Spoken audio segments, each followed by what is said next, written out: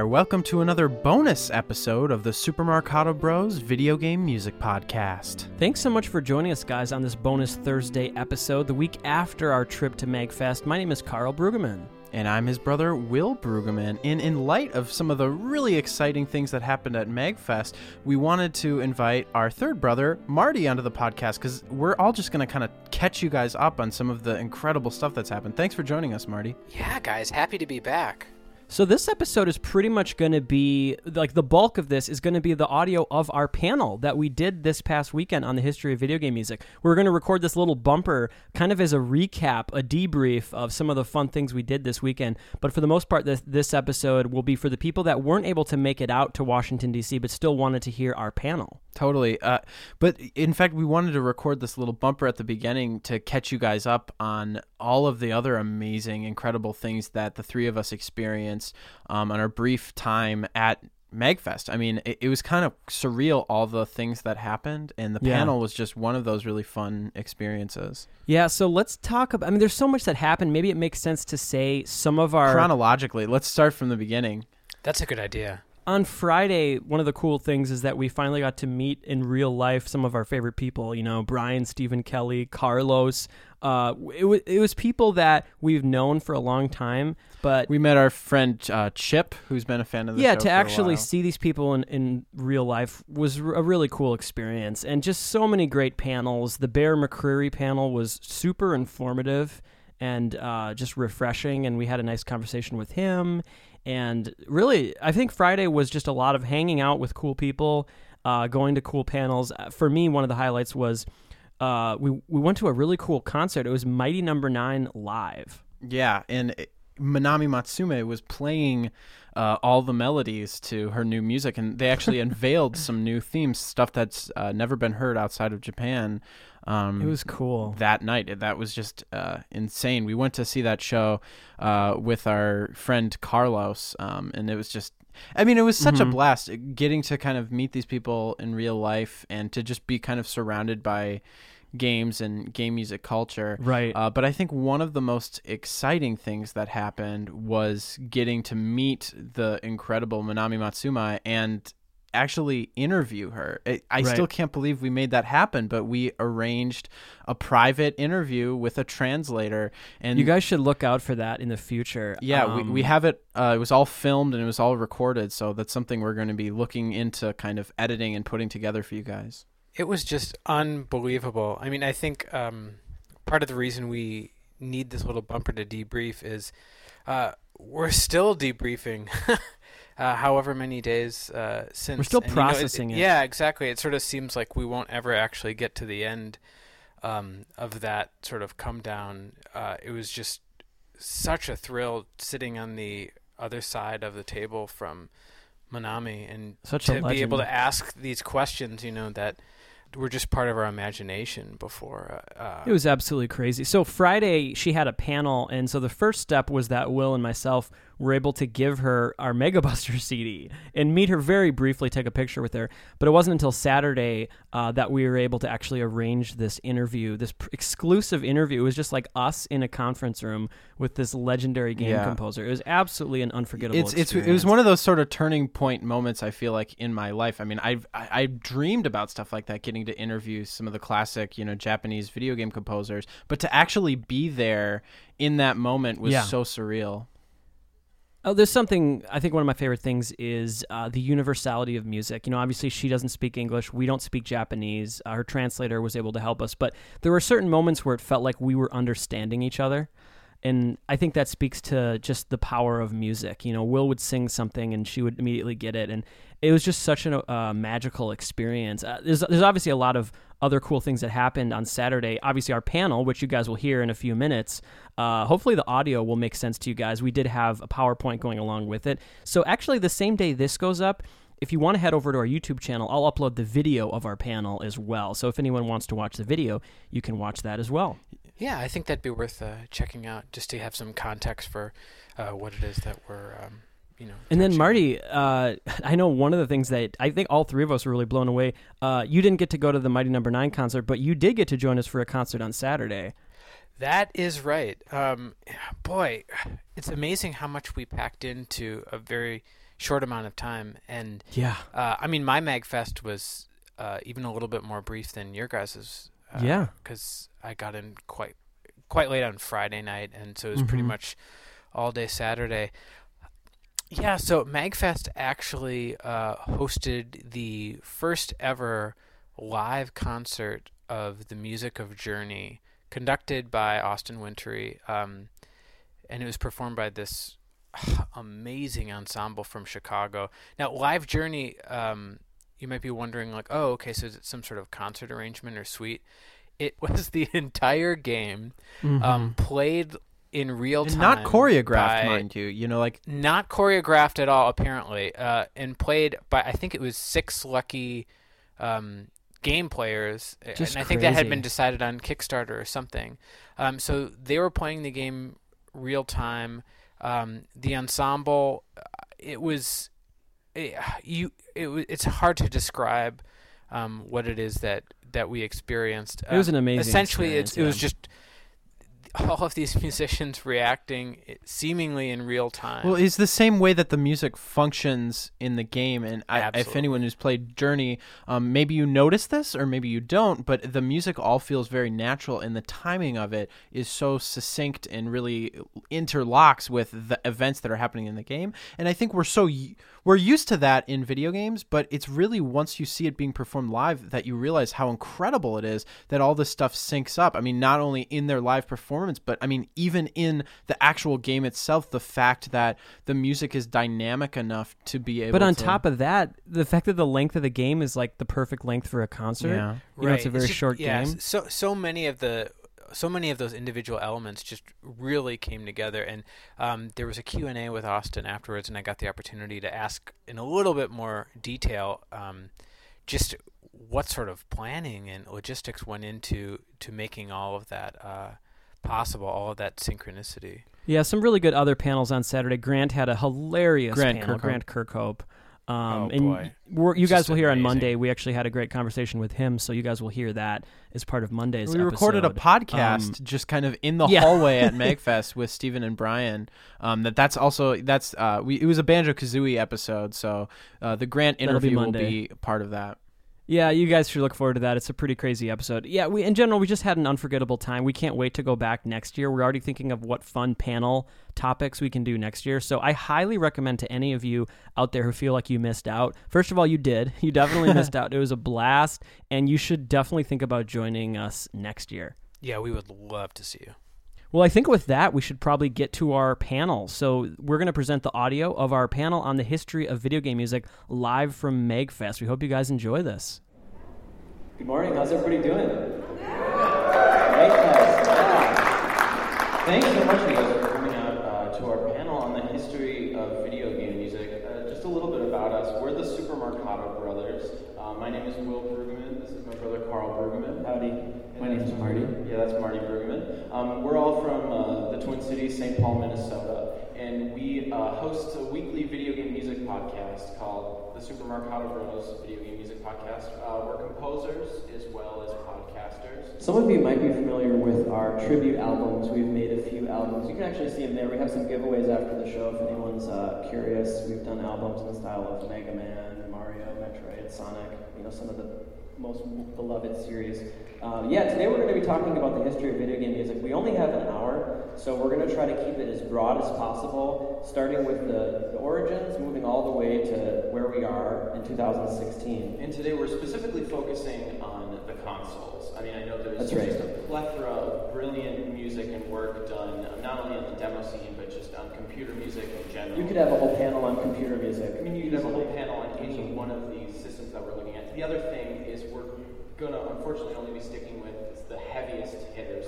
So no TurboGrafx, no Neo Geo, things of that nature. We just don't have the time. But with that said, it is a real treat to be able to talk about this here at MagFest, where a lot of the figures that are going to come up in our conversation are walking among us this weekend. Absolutely. Figures that loom really large in each era of our video game history. So we're incredibly excited to be here with you guys. So let's get into it here. Our conversation today pretty much starts with the Atari 2600. Atari, shout out. The Atari was released in 1977, and it sold 30 million units, which is pretty dang impressive. When you're talking about the sound on the Atari, it really had a primitive 2-channel pulse/noise chip. Now, if anybody out there doesn't know what that means, a pulse chip is a very primitive way to generate a tone, a musical note, A, B flat, that kind of thing. A noise chip is kind of like if anyone has an old school CRTV when you didn't have a good signal and you saw Sort that of the white static. noise, the static when you were in between channels. So basically, it's a way of controlling that noise to create rhythmic sounds, sound effects, drum sounds. So it did have, especially for the time, not a bad sound capability. When we think about some of the early systems that we might not be talking about, there are systems that didn't have any sound. Well, exactly. I mean, I think it's safe to say from the very beginning of home console gaming, sound has actually always played a really important role. I mean, some of the earliest home console accessories were some of the early Pong machines, the early Pong consoles, and they actually didn't have a way of producing sound from the TV, and so a lot of them actually had built-in internal speakers on the machines themselves. I mean, this obviously wasn't music, but it was scoring the sound effects of Pong. So sound has always played a role in even the earliest of games. So we're going to play our first musical example today. One of the cool things about our presentation is we're going to play musical examples all throughout history. So I think it should be a good time. Let's start off with an example from the 2600. This is from a game called Pitfall 2: Lost Caverns. This theme was composed by the designer of the game, David Crane. Now, back on the Atari, it was commonplace for the designer to do everything. They didn't have the time or the budget to hire a separate composer. So a lot of times what you hear on the 2600 musically is, I would say, quite lousy, because these are not musicians. These are people that With the are utmost respect. forced to have to write music. This is an example that is actually, I think, quite impressive musically. Absolutely, and I think it's also safe to say throughout the history of video games, there kind of is this tradition of developers doing composing. I mean, you think of like Cave Story, or even recently, the phenomenal soundtrack to Undertale. We're kind of coming back around to that, which is really fun. So let's play this music example. This is the main theme from Pitfall 2.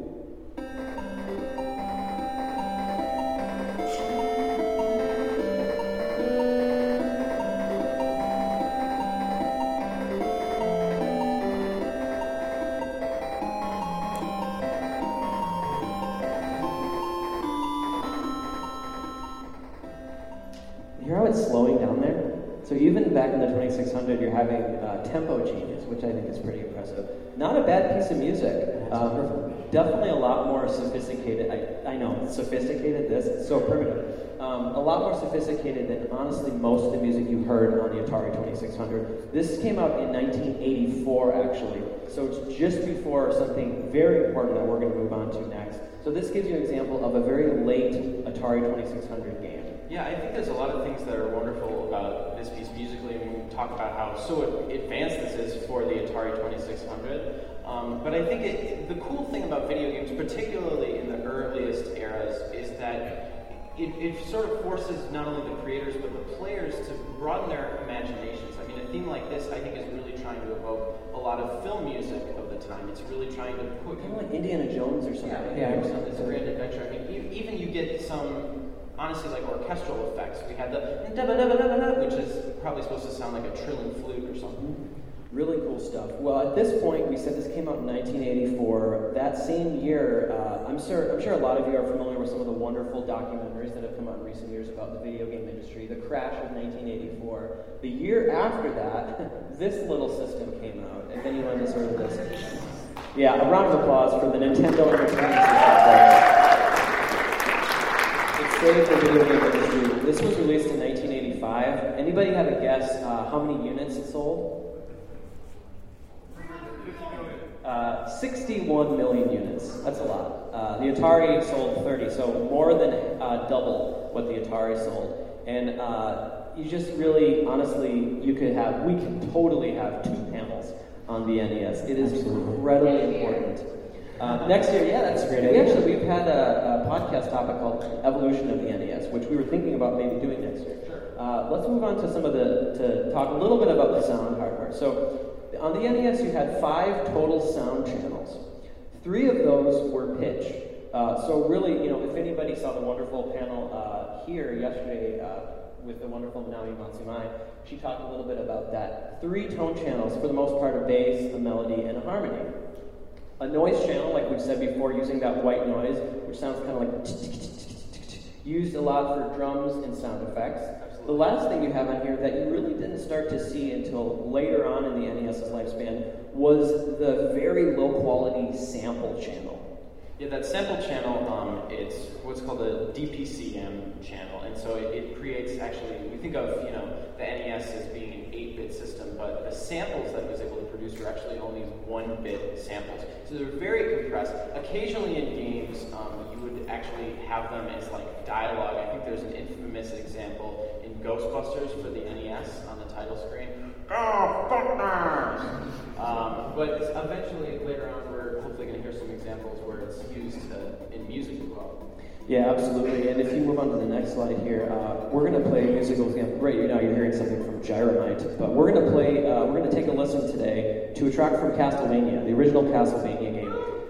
This track we're going to play is called "Wicked Child." It was composed by Kinuyo Yamashita, and this is such a beloved piece of music. Probably not as much as Vampire Killer, which is maybe a little bit more famous, but definitely very, very beloved here. And we'll talk a little bit about some of the influences musically that you start to hear in this time. So let's take a listen to "Wicked Child."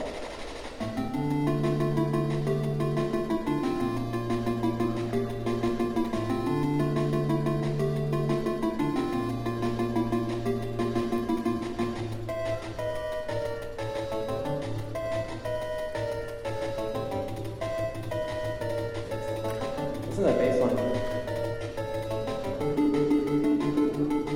Switching to the dance bass line here. Yeah, so that bass line that we're hearing is one of the additional channels that we have on the NES, which we refer to as the triangle channel. It's a little bit more limited in its parameters than the other 2 pulse channels. It really only has one sort of timbre, and you can't really control the volume of it either. So that's why it ends up being for bass. Yeah, it ends up being a natural fit for the bass. The bass resonances of that are really strong. And it ended up projecting really well on most television sets of the time.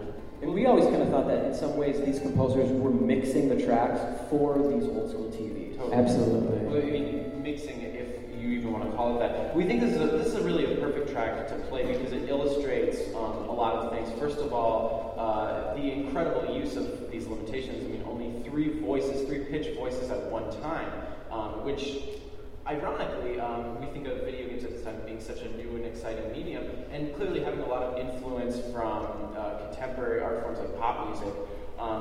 But there actually was a lot of influence in terms of implementation musically from classical music, particularly like Baroque music, where sometimes you would only have a 2-part fugue, let's say, or a 2-part... Did anybody take piano lessons when they were a kid in this room? How many of you ever played any Bach inventions, 2-hand inventions? Go back and listen to those now. You're going to hear that they sound like video game music. Well, they're a really big influence harmonically, like Will was saying. From a musical standpoint, the limitations of the Nintendo require you to really kind of go back in time. Anyone that would study at a high school or college level music theory, you tend to start a harmony with the concept of 4-part chorale harmonization. That wasn't really an option for the Nintendo composers, and as you may know, writing in 3 parts actually brings with it quite a lot of challenges, and we really see a lot of wonderful examples in the music of Bach. Like Will said, a lot of Baroque music where we have 2- and 3-part inventions. The other thing to mention about this track in specific, and I think it's indicative of a lot of our favorite music from the 8 and also subsequently the 16-bit era, it's, in terms of music, it feels like early video games almost have a genre all their own. And there's a plethora of influences. We've already mentioned classical music. Specific melting pot. Yeah. Classical music, pop music. Pop music of the 80s. Particularly like a track like this, I mean, there's almost this feeling of it sounding a little bit like Survivor or Journey. Or you're ready to play volleyball. Exactly. But the fact that it's Castlevania, you can hear the horror cliches, the campy quality of the music in here, all that coming together. I guess one thing I'll say about this era, not very subtle musically. It's pretty in your face, it's having a lot of fun, and I think for the listener, we're having a lot of fun. Well, I think the other thing to mention, the clear focus on melody when you only have 3 three voices. You really need to distill it down to a bass line, a harmony line, and a melody line. And I think that's one of the reasons that music, it's not just nostalgia. I mean, we were listening to a lot more kind of crafted tunes back then. One little shout out, the NES sound chip was developed by a gentleman by the name of Yukio Kaneoka, a very early Nintendo composer, and I doubt he imagined he was working on that, how long this would have lived on. People are still making chips to be the gold standard to this day. That and Game Boy for sure. So now we'll move on. We're going to play one more example for the NES. Anyone heard this game, Journey to Silius? Yeah. Wonderful soundtrack. Journey to Silius is in the audience somewhere. This handsome gentleman by the name of Naoki Kadaka. We want to play one more NES example because this is from the late side of the NES lifespan, and it uses that DPCM sample channel not for drums, but for bass actually. So the bass that you're hearing in this track is not the triangle channel. It's individual sampled notes of a bass guitar, recording pitched up and down at a time. And it sounds a little clunky, a little crappy, but for the NES, it sounds incredibly advanced. So this gives is you another pitch channel. Stage 3.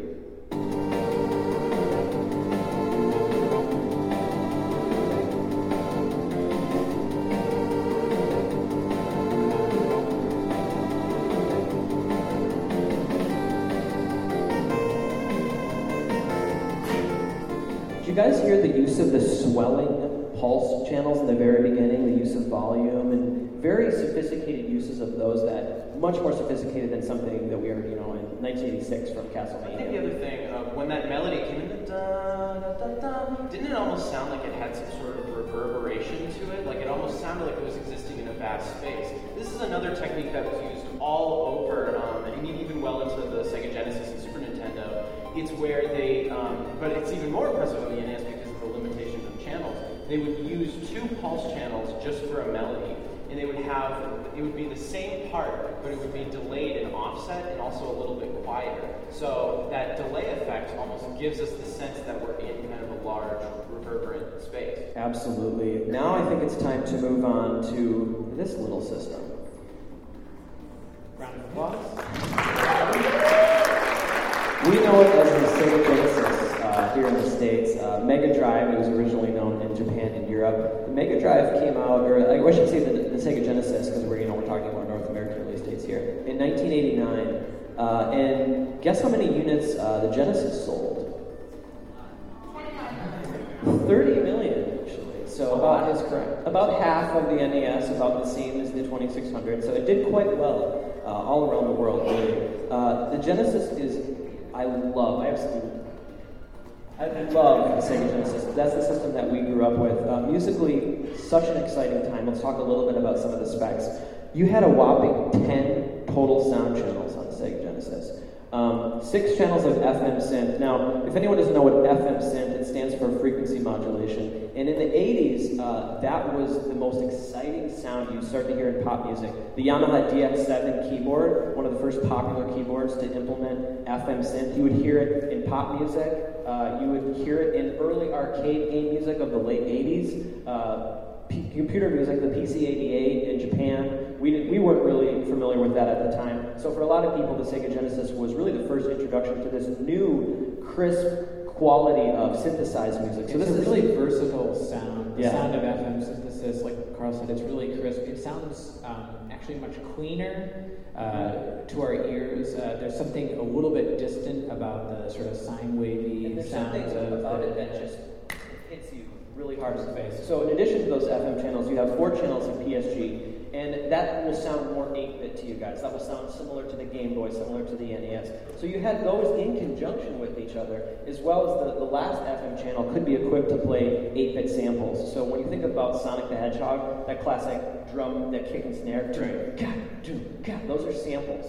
You can only have one at a time, so you can never have more than one sample at a time. But that's what we have on the audio department for the Genesis. And kind of the most impressive use of the samples is the Sega logo itself, the first Sonic game. And it really ended up taking up most of the cartridge's disk space. The other thing that's important to note is, much like the NES, the limitations and the specific quirks of the hardware are affecting the nature of the music of the composition. So we're going to play an example. We're aware that this is a little bit later on in the Genesis lifespan, but we think it is just a quintessential example here. We're going to play soundtrack from Sonic 3. Anybody a fan of this game? So much lore, especially right now in the production of this game. We'll talk a little bit about it again. Maybe the whole panel next year on this, on Sonic 3. There could absolutely be a The biggest mystery in video game music. We're going to play Angel Island Zone Act 1, which was most likely composed by Tomonori Sawada and Yoshiaki Kashima. Let's take a listen to the wonderful interaction between the FM and the PSG here.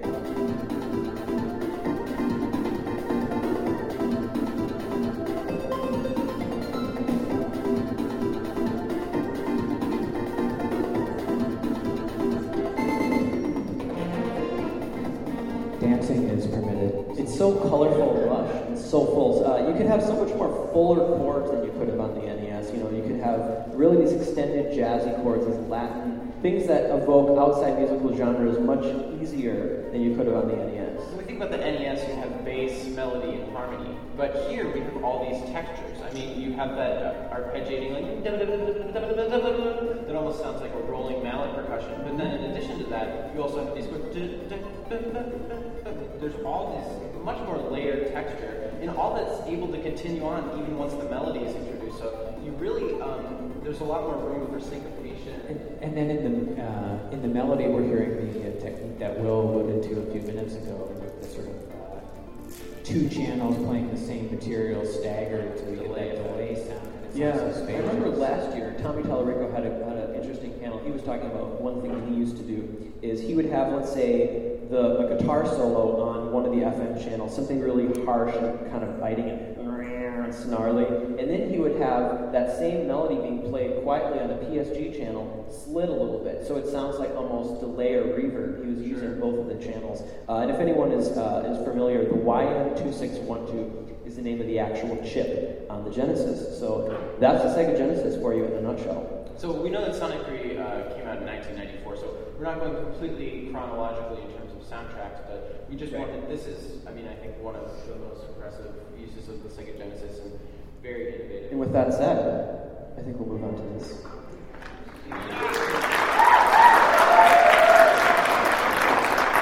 If Super Nintendo were here today, she would be so touched. Super Nintendo, I think, on maybe most people's lists of maybe the number one console of all time. You see it all over the place. It's just an absolutely legendary console. Will's going to take the reins on talking a little bit about sound on the Super NES. Yes, so a very interesting specs on the Super Nintendo. So far, the consoles that we've looked at all have synthesis-based ways of producing their sound. We talked about the Yamaha FM chip, and then we talked about the pulse channels on the NES and the Atari. But the Super Nintendo is different. It actually is composed of only sample channels. There's actually 8 sample channels on the Super Nintendo, and the sound chip was specially designed by Sony. And they're a player that's going to come back later in their relationship, their interesting relationship with Nintendo. It's interesting how they collaborated with Nintendo in this time, and in a few years from now, that would be the opposite. Yes, we're going to get to that a little bit later. But the important thing to note about the Super Nintendo is that every game's soundtrack was able to have a completely new lineup of instruments. For the first time, you were more accurately able to represent the timbre and sound of real instruments. True. And you get it right from the launch title in Super Mario World. You guys know this game. This gentleman, Koji Kondo, I mean, I think it's safe to say this whole convention would not exist without him and his contribution to video games and video game music. So we're going to play this example because we think it's a great example of, Martin's going to touch on it after we play it, of the quirky instrumentation here that probably wasn't possible before this. Let's take a listen to the Overworld from Super Mario World.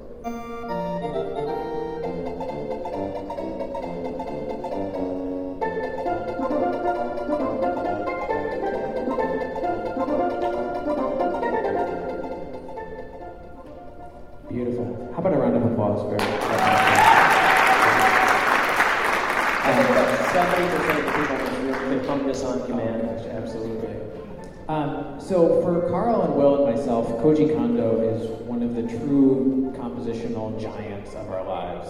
Up there with Beethoven, Tchaikovsky, John Williams, Richard Rodgers, whoever. And so we're always chomping at the bit to get more information from interviews from Koji Kondo about his process. We do know a little bit about where his headspace was when making Super Mario World and faced with the new technology of the Super Nintendo. He realized that there were amazing possibilities because of these sample channels. We could now sort of approximate real-world instruments in a way that wasn't possible before. But it made him wonder, so what will make it sound like a video game? What will make it sound unique to games and not like music from some other art form? And what he quirky, right? Right. So what he landed on is like, well, what if I use real-world sounding instruments, but in combinations that would never exist anywhere else? So here we have mandolin, we have steel drum, we have electric bass. We have flute. Yeah, and it really set the standard for what the Super Nintendo's aesthetic would be musically. I mean, even into those incredible Square RPGs, you think of something like Chrono Trigger that has a quasi-orchestral sound to it, right. But many of the tracks feature an electric bass. I think that kind of willingness to borrow from different genres and different instruments can really be traced back to Koji Kondo. And it becomes distinctly video game. It has that video game sound to it. That quirky combination. It's really something that he landed on that with, honestly, with the launch title. And I think for a lot of us that played the game when it came out, we weren't necessarily struck with, listen to this crazy combinations of instruments. It just sounded like, wow, it's a nice level of Mario sound. The last thing that we definitely should talk about with the Super NES is really important early soundtracks such as ActRaiser. Yuzo Koshiro, anybody? Soundtracks such as that, Link to the Past, soundtracks that established this reputation for the Super Nintendo being known for orchestral music. Right. For the first time, that was really fully possible, because obviously things like Dragon Quest, you would hear that influence in the 8-bit world, but now, because we have these string samples, you might have a track that's consisting of 6 different string parts, all using the same string sample, and it starts to feel pretty lush and pretty full. And that is something that the Genesis could not do as well because it was synthesized. So there are certain advantages, I would say, to the SNES and the Genesis. In general, the Genesis seemed to be tailor-made for rhythmic, punchy music such as funk and dance and rock. And the SNES, for the most part, seemed to be tailor-made for maybe a little bit more softer orchestral. They had the ability to actually have a synthesized reverb, too, so you could have more ambience. Donkey Kong Country is a great example of that, if you guys want to listen to that soundtrack.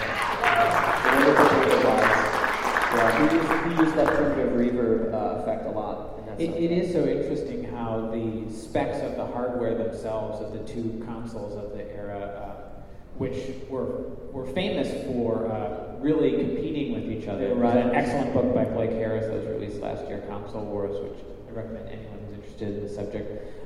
But it doesn't just come down to sort of their differences in advertising philosophy or characters. From the actual hardware themselves, there was a line in the sand, and it's amazing how well each of the companies embraced. Yeah, and you have different people that prefer different systems. I've definitely realized in the interviews we've done, people like Matt Furnace, Tommy Tallarico, a track that was designed for the Genesis and implemented for the Genesis, and then had to be converted for the Super Nintendo for a game like, let's say, Cool Spot, which was released for both. It was a terrible process. The Super Nintendo version usually sounded a lot worse. It's probably safe to say that vice versa could be true. If you wrote something for the Super Nintendo and had to convert it for the Genesis, like Link to the Past or ActRaiser, I don't even see how you I can think do that. another interesting example is take Super Mario All-Stars, because that has probably some of the most famous music of all time. In the original Mario games, it's not all that clear whether the synth sounds are trying to approximate any real-world instruments. So when that conversion was done, I think for some of us, the rearrangement could be a bit jarring. Yeah. Well, I think at this point it makes sense to move on to this next system. Like we said before, we're definitely aware of the systems that we don't have time for today, such as TurboGrafx. I always refer to TurboGrafx as 10-bit as far as the sound department. It sounds like it's in between the NES and the Super Nintendo to me. We're going to move on to the Sega Saturn. Kind of a tragic system. Yeah. Wonderfully underrated. We appreciate the slow clap for the Saturn. Where were you guys before, in the 90s? The Saturn, it sold 9 million units. So, that's pretty good. It's okay.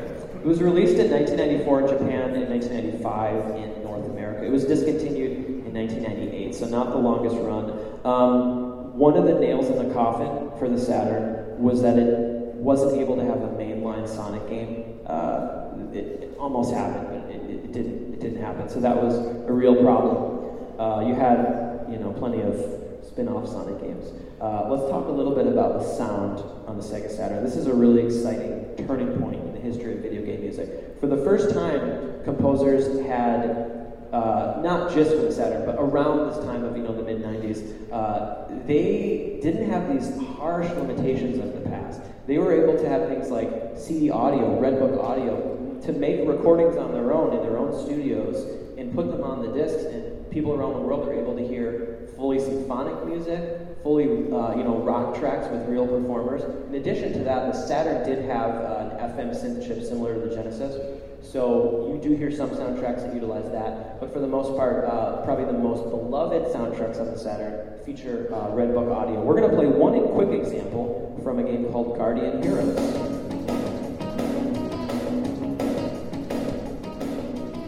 So this is a pretty good example, pretty decent example of something that's fairly effective in this era. It still feels catchy and campy and fun, like old school video game music, but it utilizes better instruments. And later on in this track, you'll hear there's actually a soprano sax. And aesthetically, it feels in the style of Japanese composed video game music from the 80s and early 90s. The one thing is this does bring up a new challenge. Now that music for video games can have a modern production aesthetic, it doesn't do so well in terms of dating itself.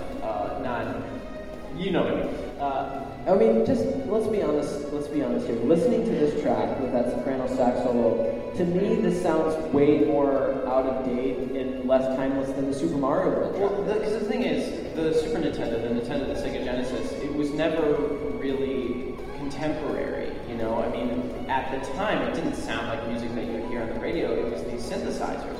But so in a way, it's never really aged. It's always sort of stayed the same. Where once you get into the Sega Saturn and the PlayStation, you have this wonderful ability of breaking free from these limitations. Unfortunately, some of the production choices and sometimes the musical choices of the era, technology plays a role. A little carried away with certain things like gated reverb for the drums and I think big orchestra hits. It's a bit ironic because I think the composers of this time never would have imagined that. They probably thought, "Oh my gosh, this is the future." And in some ways, it was the future. But I think for the most part, when we go back and listen to that original Castlevania track we played, Mega Man 2, these classic retro examples of video game music, in some ways they hold up better nowadays than early examples of CD audio, in my opinion. Well, and their context is right with them, and you can't ever really bring them out of their context. Like, our brains are just so fast at processing that sort of thing. Like, right away you realize it's like, oh, yeah, this is built inside of a little computer box, and it's like, I love accept it right away. When you hear this, it's like, oh, this could come from anywhere. It's also a really interesting kind of historical phenomenon. If you would have been charting it, it would have seemed like, okay, we have 3 channels of synth, now we have 10. What are we going to have next? 20? But actually, that little thing, if we look back to the Nintendo, there was a 1-bit sample channel that could maybe only play a sample for a couple seconds. Essentially what happened is we got a 16-bit stereo sample channel that can play as long as your disk space is. Absolutely. And so the idea of having synths in the machine that really play real time all of your music, we see that start to fade away. So that brings us up to our next system. Marty's going to take the reins talking. The PlayStation. Yeah, it's really interesting. Again, the Blake Harris's book on the console wars has a wonderful coverage of the origins of the PlayStation, and some of you may know it has a lot to do with the history of Nintendo. We mentioned earlier that Sony helped develop the sound chip on the Super Nintendo. I know where you're going with this. Yeah, their relationship went further than that. They were contemplating how they could get into the CD-ROM space with a console machine. And so Nintendo and Sony were collaboratively developing this system that would be originally an add-on for the Super Nintendo. That would be called the PlayStation. The Nintendo PlayStation. Really fun Googling rabbit hole. There have been some photos that have emerged of the prototype, and it's essentially a Super Nintendo controller. If you look at the PlayStation controller, that's essentially what we have, except we've added some handholds. Yeah. Those are really important. You need those to hold on to it. Unfortunately, it didn't come to fruition. So it was kind of a shocking story. There was a Tech Expo where Sony had a presentation, and I think it was a day or two later, Nintendo had a presentation. So in Sony's little presentation, they were showing people the prototype. They're like, this is the Nintendo PlayStation. See what it can do, put your hands on it.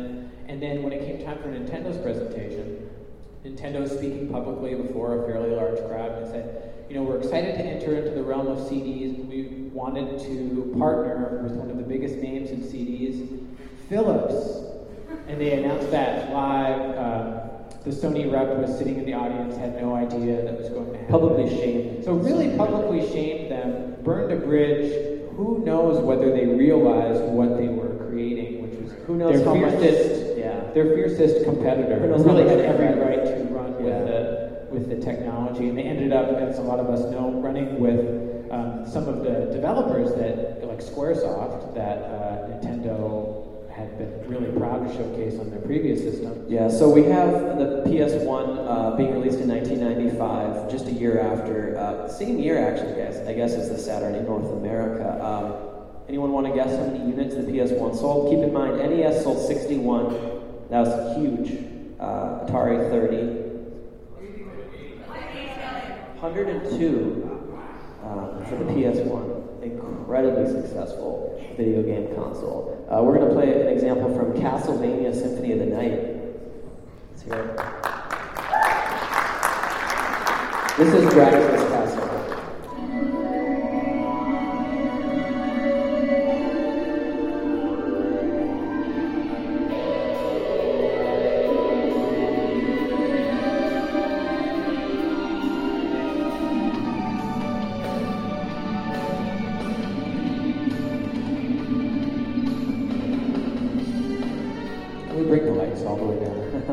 This is such a great example to play for the PlayStation. It's a very effective example of video game music in this really new, exciting era.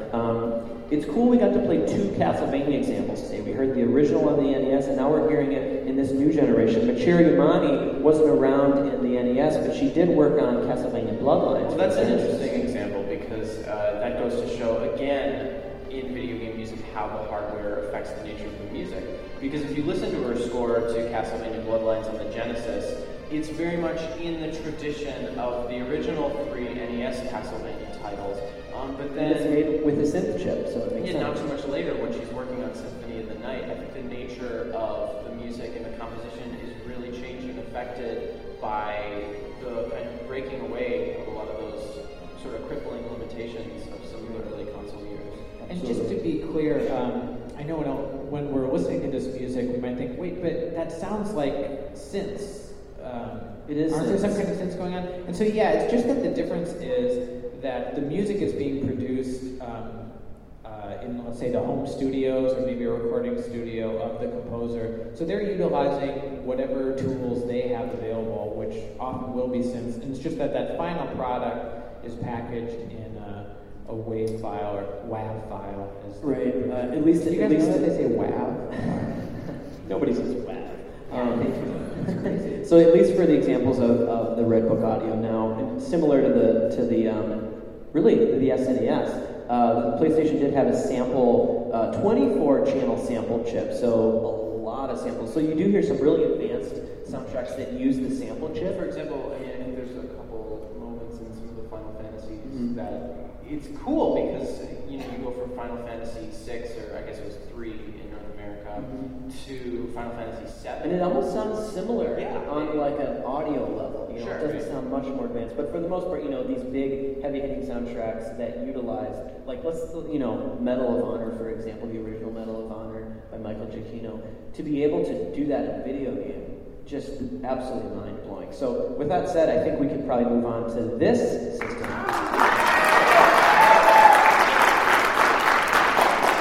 Nintendo 64. As probably most of you know, this came out in 1996, and this sold 32 million units. So definitely, nothing. 102 is too much. It's kind of gauche. I like 32. Pretty successful. Not nearly as successful commercially as the PS1. Interesting when we talk about. Did you notice sound. though the PS1? The applause was a little polite. I think it's kind of lukewarm. We'll get into maybe why that is. Let's talk a little bit about sound. Really interesting to talk about sound on the Nintendo 64. It was super hard to work on the system. There's no dedicated sound chip. We know this. We've talked to people like the wonderful Grant Kirkhope is going to be here next. Stick around, everybody. He's going to be in this room at 11. There's no dedicated sound chip on the Nintendo 64, so that means that audio and graphics, they both were performed by the same CPU, which meant that the more time you put into and space you put into the graphics, it meant that the audio suffered. So Carl, it's almost like, are you implying that Nintendo wasn't at the cutting edge of audio on the system? Yeah, that's kind of what I'm implying. A lot of people considered, on a technical level, the N64 to be a pretty significant step down from the PS1. It really, for the most part, sounds like a little bit higher fidelity Super Nintendo music.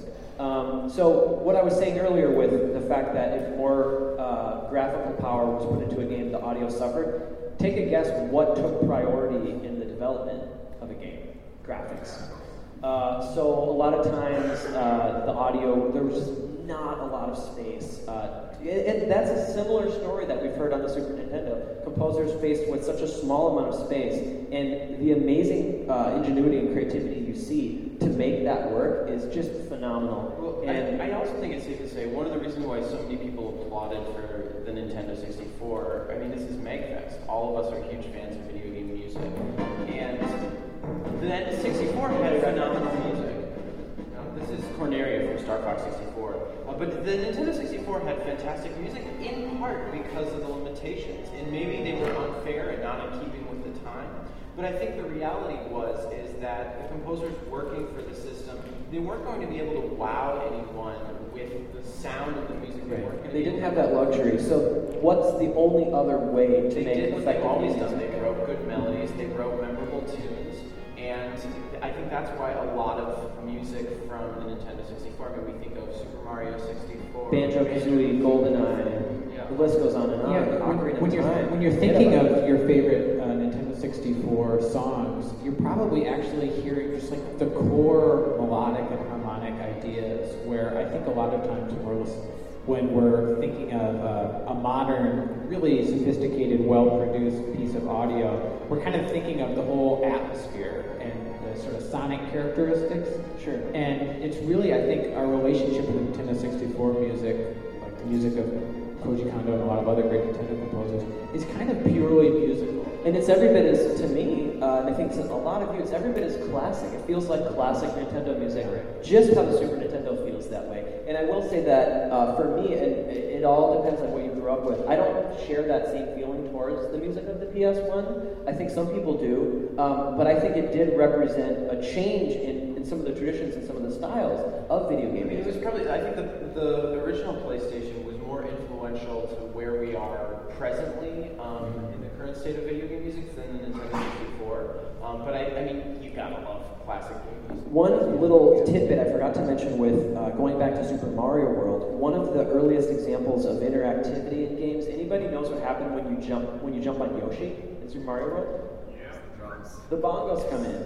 It's a really easy way to make the player feel like they have control. The music is changing. And that's the same technique we hear Now, one of nowadays. the advantages of actually having the music being produced live by a sound chip is that they were able to have these kind of interlocking layers to the song that could be added and replaced. And in the early days of CD audio, that wasn't really a possibility.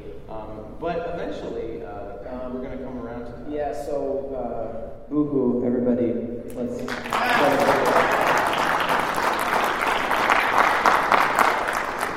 We're gonna it's too soon. It's too soon. If we were to play example, I would probably go for something from Shenmue, personally. But the thing is, what we're talking about in this era with the PS2, Dreamcast, not much difference. Really, we're talking about this whole era, right? So musically, not a lot of difference between something released on the Dreamcast, and something released on the PlayStation 2. Which is also an advantage from a development point of view, because if you're porting a game, we can just move this audio file. And I always find interesting that in Japan, you'd still see releases on the Dreamcast up until mid-2000s. It's pretty crazy. But the PS2 was released in 2000, a year after the Dreamcast, unfortunately for Sega, and then that was the final nail in Sega's hardware coffin. Anybody know how many units the PS2 sold? 155 million units. Absolutely incredible. It wasn't discontinued until 2013. It had a 13-year run. Yeah. I'm sure tons of you guys have a PS2. I'm assuming in your house. Absolutely incredibly successful. We're going to play a musical example from the Silent Hill series. This is from Silent Hill series, composed by the wonderful Akira Yamamoto. Let's take a listen to the theme of Laura Reprise.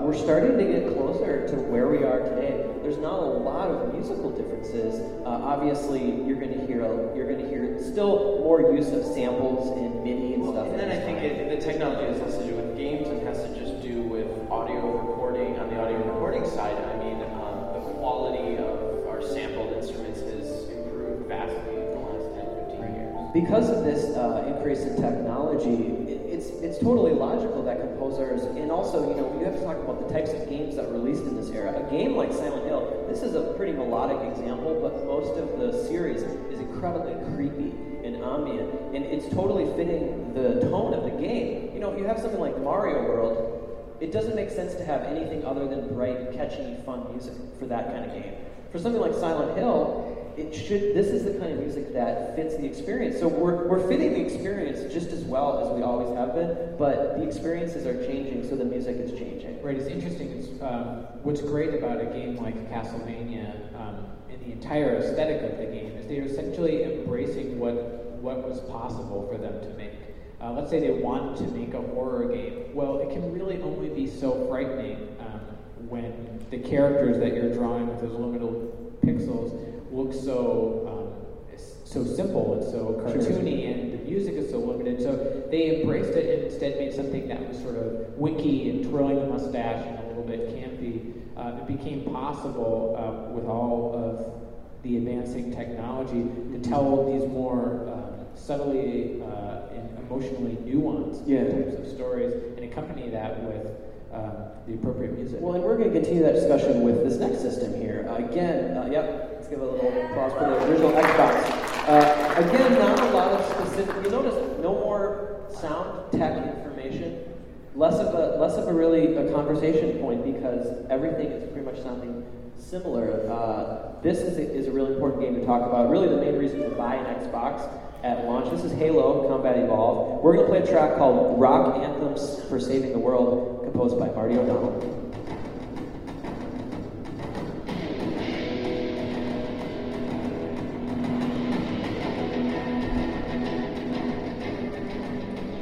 Great example. Really kind of this game and the soundtrack ushered in a new generation of first-person shooters. And in general, this is letting you know this is what a modern game in 2001, this is what it's going to sound like, this is what it's going to look like, this is what it's going to play like. And we never really went back after that point, Well, I think it's interesting to say, really to kind of notice that though there may not be a lot of similarities in the bloodline of Halo that you can really trace back to the 8-bit era, there is something about video game music that it just seems natural to combine genres and combine influences. I mean, in Halo, we obviously have the influence of kind of modal folk music, some classical music, with rock. This combining of genres, and it all just feels perfectly natural. And I think part of the reason, as gamers, we're kind of used to just getting the quirky stuff. We're used to getting just grab this piece from here, grab this piece from concert hall or even at a rock show. It doesn't need to have one definite aesthetic, and I think that's really because most of us have played games ever since we were kids, and that's really always what it's been. And then we have this. Isn't it adorable? I've got to say, we just love MagFest. We've given this talk at another convention, and when the GameCube slide came up, it was like chuckles. It was a and laugh. laughter. Just thinking about so to get like that raucous applause it was pretty amazing. from that Halo track. This is the GameCube, obviously the last thing we'll talk about in this generation. So interesting because a familiar story with Nintendo, the composers having to face these harsh limitations that are set on by Nintendo. They decided to use mini discs, and there were some issues with that. It was harder to port games. It was harder to fit uncompressed sound, fully uncompressed soundtracks on these discs. But because of these limitations, you have things like Zelda Wind Waker, one of the greatest stories ever. Nintendo is making music the way they always have been in the past.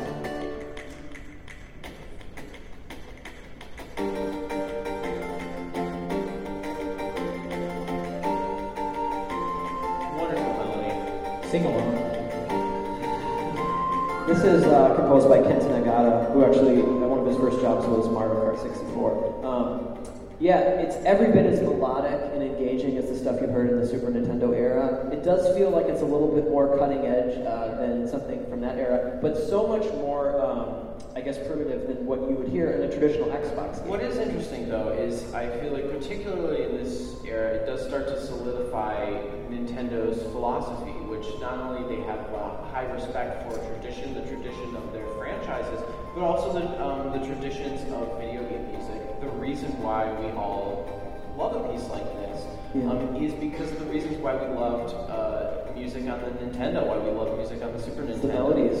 It's those really strong, incredible melodies. And there were definitely some examples of soundtracks. You think about like Star Fox Assault. That was like fully orchestral. So there are examples of that on the GameCube, just as there are examples of very strong melodic content on the Xbox and PS2 for sure. But for the most part, you're starting to etch in these lines of Nintendo kind of doing really what they've always been doing over here, and then Sony and Microsoft more concerned with how are we going to, move over to the future, and what are we going to do that's new. And you made such an interesting point too, where it's absolutely a philosophy of the Nintendo composers to really emphasize melody and clarity, but also they don't have any other choice. They're really forced to continue to work within limitations, and it's such an interesting dynamic. For the most part, the GameCube was also a very difficult system. We interviewed David Wise on our podcast a couple years ago, and he was talking about how incredibly difficult it was to work on the GameCube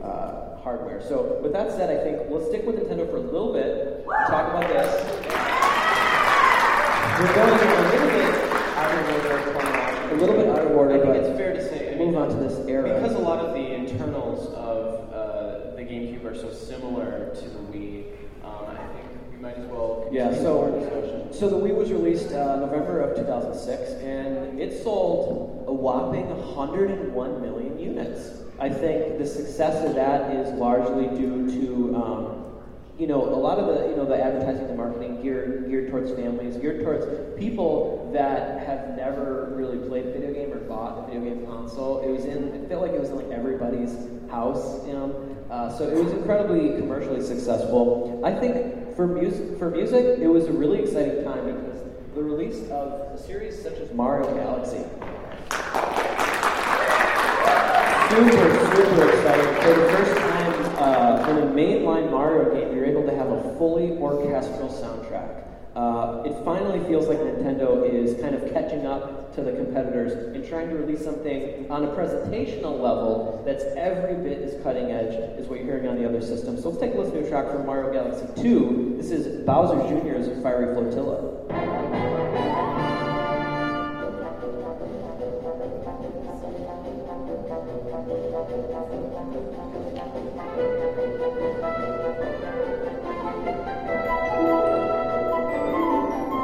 Can we give it up for Koji Kondo? Koji Kondo was so cool to have an example of this guy who was around at the beginning of Nintendo. incredible about this medium is the technology has really played such a direct role into the types of games that are being produced, the types of music being produced. And so it's really such a treat. You know, I mean, we think of how a composer like John Williams has been around for so long and all the influence he's had on culture. I mean, I think you could argue that Koji Kondo has had almost an equal influence just in some of the work that he's been doing. But the crazy thing is for him to be around for 20, 30 years, you know, the types of music that he's making now, it's going to sound very different than the music that he was making back in the 8-bit era in terms of presentation. But what's so wonderful is to still get his incredible taste and his incredible precision for crafting these beautiful, resonant melodies. So when you move on to the next era, it's so interesting because I feel like these lines between Nintendo and Sony and Microsoft are further etched in.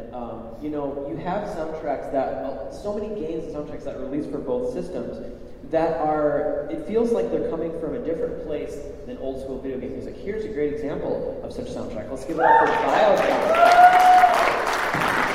by the wonderful Gary Scheinman. Let's take a listen to Welcome to Rapture, a gorgeous piece of music from BioShock.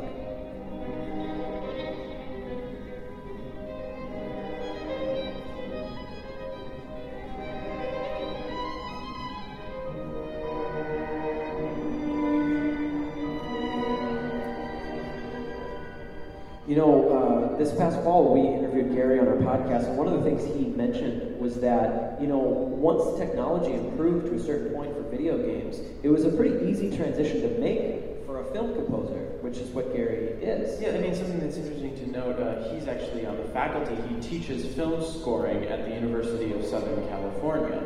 And you think of him film scoring, you know, this guy is a film composer, but he, right now, you know, he's most popularly known for his work in video games. And I think that goes to show where we've really come. The fact that composers from film and television are being hired to work on games. The lines between all of the mediums are starting to blur a little bit. But the other thing that's important to mention is the games are getting more complex. The technology, we talked about how, you know, once we get to the Saturn and we have full Redbook CD audio. In terms of the presentation, in terms of just like the soundtracks that we're listening to, sure, there aren't a lot of limitations, but we start to see new and exciting ways of actually implementing the music and how it... You know, I think Martin's going to touch on this. Something you see today, which is really the name of the game, is interactivity in music. Yeah, absolutely. So it's been sort of interesting for the last few minutes as we progress through the different console generations. Like Carl said, it hasn't really been worth showcasing what the audio specs are, because we're essentially handling it in the same way. But the way that audio is implemented has really evolved, and in many cases is quite advanced. In earlier consoles, we mentioned that it was a struggle trying to carve out room for audio on the game's cartridge or disc. Essentially, as we are getting to higher capacity formats, you know, it's not like audio is getting to higher and higher resolution. So really, the amount of space that audio requires is kind of negligible, which means that we get to use a lot more of it. So there, in the Jumping on Yoshi example, we added a layer of bongo drums that responded dynamically to when you jumped onto Yoshi. Well, there's an incredible amount of dynamic response in modern games, but it's not just a layer of bongo drums.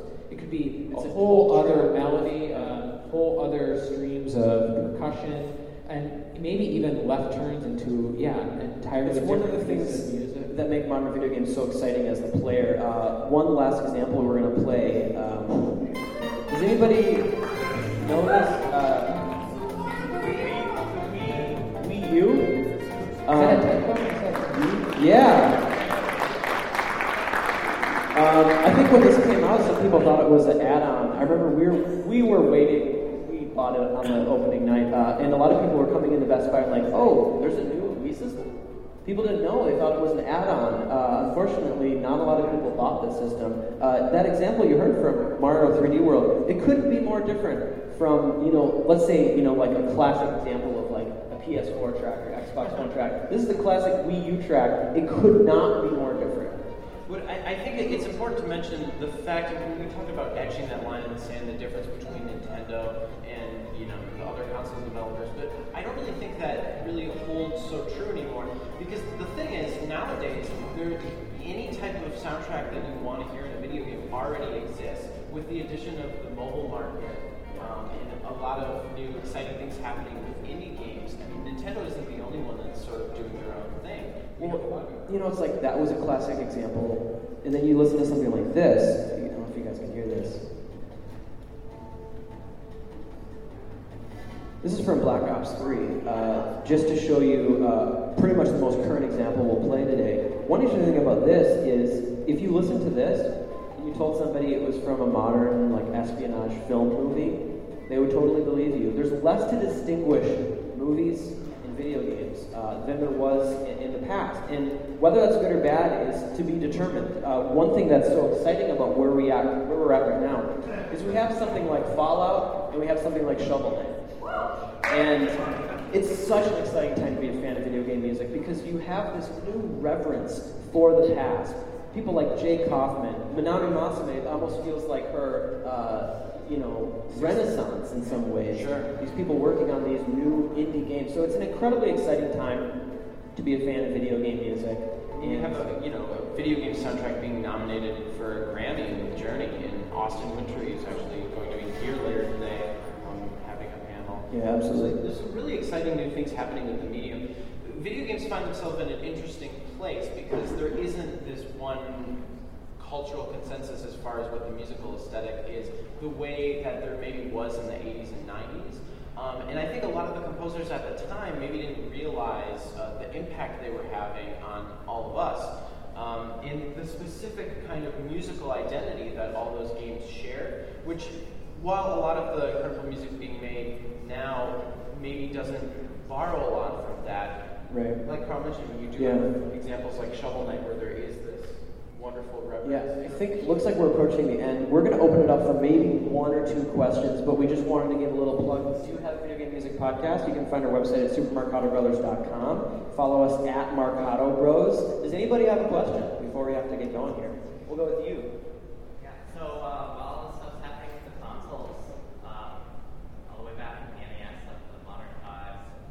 Is there anything interesting going on with PCs? It's probably more about. Absolutely. Again, we could have had a whole panel talking about the iMuse technology, the classic LucasArts adventure games. One of the Amiga examples of interactivity. So many exciting things happening in the PC world. This panel, it was talking about the consoles, but there really, to me, seems to be almost two different lines. There's kind of what was happening in the PC world, what was happening in the console world. You could also talk about what was happening in the arcade sphere. I mean, particularly during the 8 and 16-bit era. I mean, a lot of games that are really popular and beloved for the NES and Super Nintendo and Genesis. What's cool is somebody like Peter McConnell, who worked on Monkey Island 2, Day of the Tentacle, these classic LucasArts PC games, eventually would move over to the console sphere. Start to work on the Sly Cooper series. So you do start to see some kind of crossover between. And ultimately, the sort of end point of the path is very similar. Yeah. I think maybe one more question. Sure. Could we get each of your favorite tracks from specific consoles? Oh, wow. I mean, for me, I guess NES, man, that's tough. For me, it's always going to be, it's always going to come back to Mario, it's always going to come back to Koji Kondo, Mario, Zelda. I might have to go with a specific track. I'm going to have to go with Airman, Mega Man 2. I think I'm also going to be NES. I'm going to go with Game Over from the original Legend of Zelda. Interesting choice. It's just, we talked about the limitations of having 3 voices or 2 voices. This is essentially a single melody line that, almost like a Charlie Parker solo, outlines incredible harmonic depth but melodic beauty at the same time. Anyways, amazing. Yeah, I might go with the Overworld from Doki Doki Panic or Super Mario Bros. 2. SNES, lately I feel like one of my absolute favorite things ever is probably Beach from Plock by Tim and Jeff Fallen. Everybody knows that. But other than that, I mean, it would probably be maybe something from Mario World. It's got to be Mario World, Link to the Past. I don't know. It's just to mix it up, title screen from the original Star Fox. Oh gosh, staff roll from Star Fox. We could have a whole panel talking about our favorites. Yes, we have a lot of favorites. Well, we just want to thank everybody for coming out. We had a wonderful time. Thank you. We mentioned this a little bit up top, but one of the things that we've done is we make sort of these original tribute albums, composing original music in the style of some of our favorite game series. And so we have some free giveaway albums. Yeah, come talk with us after. Come hang out. We'll be here. Do stick around for Grand Tour Cubs, man. Thanks, guys. Thanks so much, everybody. Awesome. Well, we hope you guys enjoyed listening to our panel, The History of Video Game Music, with the audio straight from MagFest. We just wanted to do this for those of you that weren't there to experience. Thanks again to everyone who came out to support us and all the awesome people that we met at MagFest. Steven and Brian, Carlos, Chip, Ben, Alyssa, all of you. It was just an incredible experience getting to talk and appreciate and share that whole wonderful event with all of you guys. So I hope you have a wonderful week. My name is Will Brueggemann. My name is Carl Brueggemann. My name is Marty Brueggemann. Have a great week, everyone. Talk to you guys on Monday. Peace out.